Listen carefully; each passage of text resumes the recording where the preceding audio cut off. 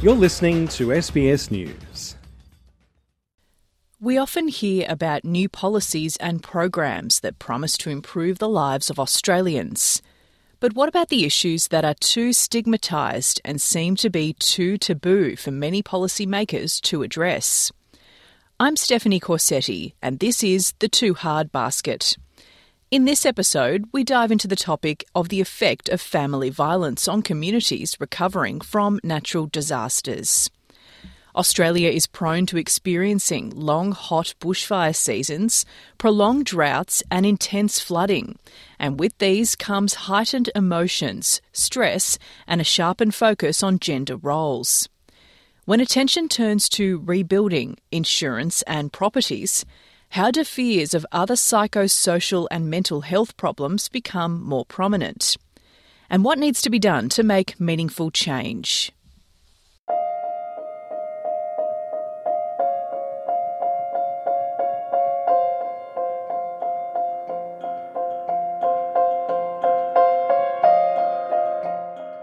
Alexis White grew up in the suburbs of Melbourne and recalls a difficult childhood. She says her upbringing was dismal, and as a child, she couldn't talk about it. From the outside, I guess nobody would have known that that was the case, and that's what makes it so dangerous, is because it is so private. And, you know, the reality was that there was not violence being inflicted upon me directly, but there was emotional neglect and disruption. She's speaking up now after researching domestic violence and the relationship with childhood, an issue explored in an earlier episode for this series. During her early years, and even now, domestic violence has been a taboo topic within Dr. White's family. It's not discussed. But now she wants more public conversations about violence and how economic factors can play a role. I think prevention rather than response is also very much a key takeaway that I found after 4 years of investigating this topic, is that we really need to prevent it from happening. And one of the main findings that I reached was that generational patterns is a real thing. It's very real. It's females are at risk of being victims if they're exposed to that type of behaviour in the home, and men are also at risk of perpetrating. But there are other external factors that can have an influence too, like natural disasters. The danger of family violence is even more heightened after floods, bushfires and droughts. Studies show heat waves are associated with an increase in intimate partner violence. And how these issues are explained is important, because language frames how the story of violence is understood. Dr. White dislikes terms like victim and survivor because, in her view, they are limiting words. It is important to not treat these social issues and the people that are experiencing them or have experienced them in a fragile way, because it's not really helpful. I think if we talk about this stuff in a more open way and without trying to be concerned about being politically correct or being too concerned about the person and the fragility and vulnerability of the person, I think we'll get a little bit further with this stuff. When it comes to vulnerability, disaster research indicates men can feel regret and shame if they perceive that they have failed the test of manhood. Rachel McKay from Gender and Disaster Australia says a changed understanding of complex issues like gender developed during the coronavirus pandemic. We revert back to our learned social roles, and that has an impact on the increase in domestic violence. So, for example, we promote those unrealistic versions of masculinity and around, men have to protect and provide, and women have to protect pets and provide for children. So, we really challenge those. And for women, men and people of diverse gender and sexual identities, words matter. But expectations for anyone, no matter which gender they identify with, can be difficult. There's increased pressure on people to conform to those very rigid boxes of what a woman and girl should be doing and how they should be behaving and how a man should be behaving and responding as well. Researchers have found some women who had traumatic experiences of disaster experience reductive stereotypes and a script to follow that involves self-sacrifice and giving up autonomy. Gender and Disaster Australia's Executive Director, Dr. Deborah Parkinson, says based on her research and studies internationally, domestic violence increases after disasters and women's voices are silenced. She writes that around the world, in countries as diverse as Iran, Pakistan, Japan and Australia, although pre-disaster recorded levels of domestic violence may differ, victim blaming and excusing men's violence in disasters are common. Amanda Lamont volunteers at the Australian Red Cross. She says many surviving disasters are experiencing the worst day of their life. Absolutely. One of the best ways to support women is to support men. So there's a strong focus to make sure that people are supported where they're at. So not everyone responds to disasters in the same way each time. So what Red Cross really focuses on, its really fundamental role is in disasters is one of them is to provide psychological first aid.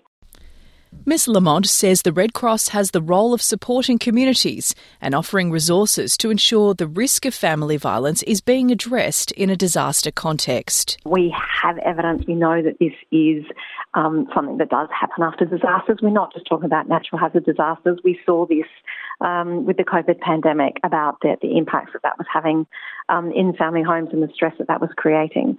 And she adds that the long-term recovery from the COVID-19 health crisis is only just beginning, with many people mostly coping well up until now, but others may realise there is no return to normal life. Rachel McKay is pushing for an even greater focus on psychosocial recovery after disasters through local councils. Ms McKay says work has already begun on improving relief centres.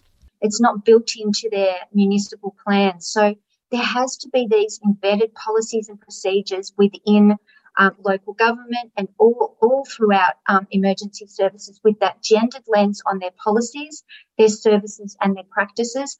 Assistant Minister for Rural and Regional Health, Emma McBride, says there is a strong focus on mental wellbeing in the federal government. What COVID or what these experiences have shown us is that where there was already existing need, that has been amplified through COVID and natural disasters. And talking to the local service providers and community groups and not-for-profits on the ground, many of them are local people themselves who have been directly impacted by the natural disaster themselves. And what we need to do as a federal government is have a leadership role. She says farmers who have lived through droughts, bushfire and now floods are broken. And firefighter Steve O'Malley says the perception of responders also needs to improve. He says firefighters from Black Saturday, the deadly bushfires of 2009, do not necessarily want to be perceived as heroes, but they do want to be listened to. If you don't conform with what the gendered stereotype suggests, then we're looking at one of those main four drivers of violence. We're looking at that adherence to a strict gendered stereotype in this emergency situation, which is male domination, basically, in the services, and the fact that we need to be tough and we need to not show emotion. We need to, it's okay to show anger, but definitely don't show emotion. Gender and Disaster Australia's Rachel McKay says since the Lismore floods in New South Wales, there has been an increase in domestic and family violence reporting. She is reporting that 6 months after flooding events, there is a fracturing of relationships. South Lismore resident Harper Dalton from the Northern Rivers Community Legal Centre says housing problems can add an extra layer for women trying to escape violent partners. The social worker says there are limited shelters available at the moment for survivors fleeing violence. So many people are stuck not knowing what their future entails in terms of buybacks. Are they rebuilding? Are they staying? So many people are still trapped in that survival state, not really having any answers about their future, which makes it really difficult to think about their safety outside of that. He says with the scale of the disaster in Lismore, it'll still be many more months before the full extent of what actually happened is realised. Harper Dalton says governments on all levels need to take stronger action to support women following disasters if they are facing violence. We need more funding and we need more housing options. If women don't have anywhere to go to escape the violence, they're more likely to stay in a relationship that could ultimately end in their death. Emma McBride says mental health and wellbeing action needs to be integrated into the post-disaster response. I think what we need to do is to make sure that we have a community-led, place-based response, which we know is most effective for communities to be able to build their resilience and to be able to recover in the longer term.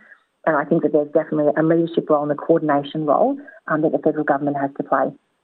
And for Amanda Lamont, she believes humans instinctively want to help each other during crisis moments.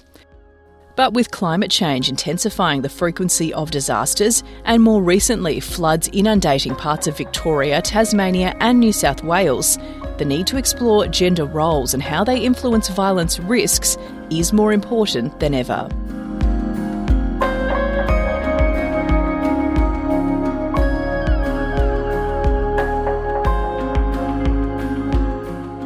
If you or someone you know wants to talk about sexual assault or harassment, family or domestic violence, call 1-800-RESPECT on 1-800-737-732 or visit www.1800respect.org.au. Children can also reach out to the Kids Helpline on 1-800 551 800. In an emergency, call 000. Stephanie Corsetti, SBS News.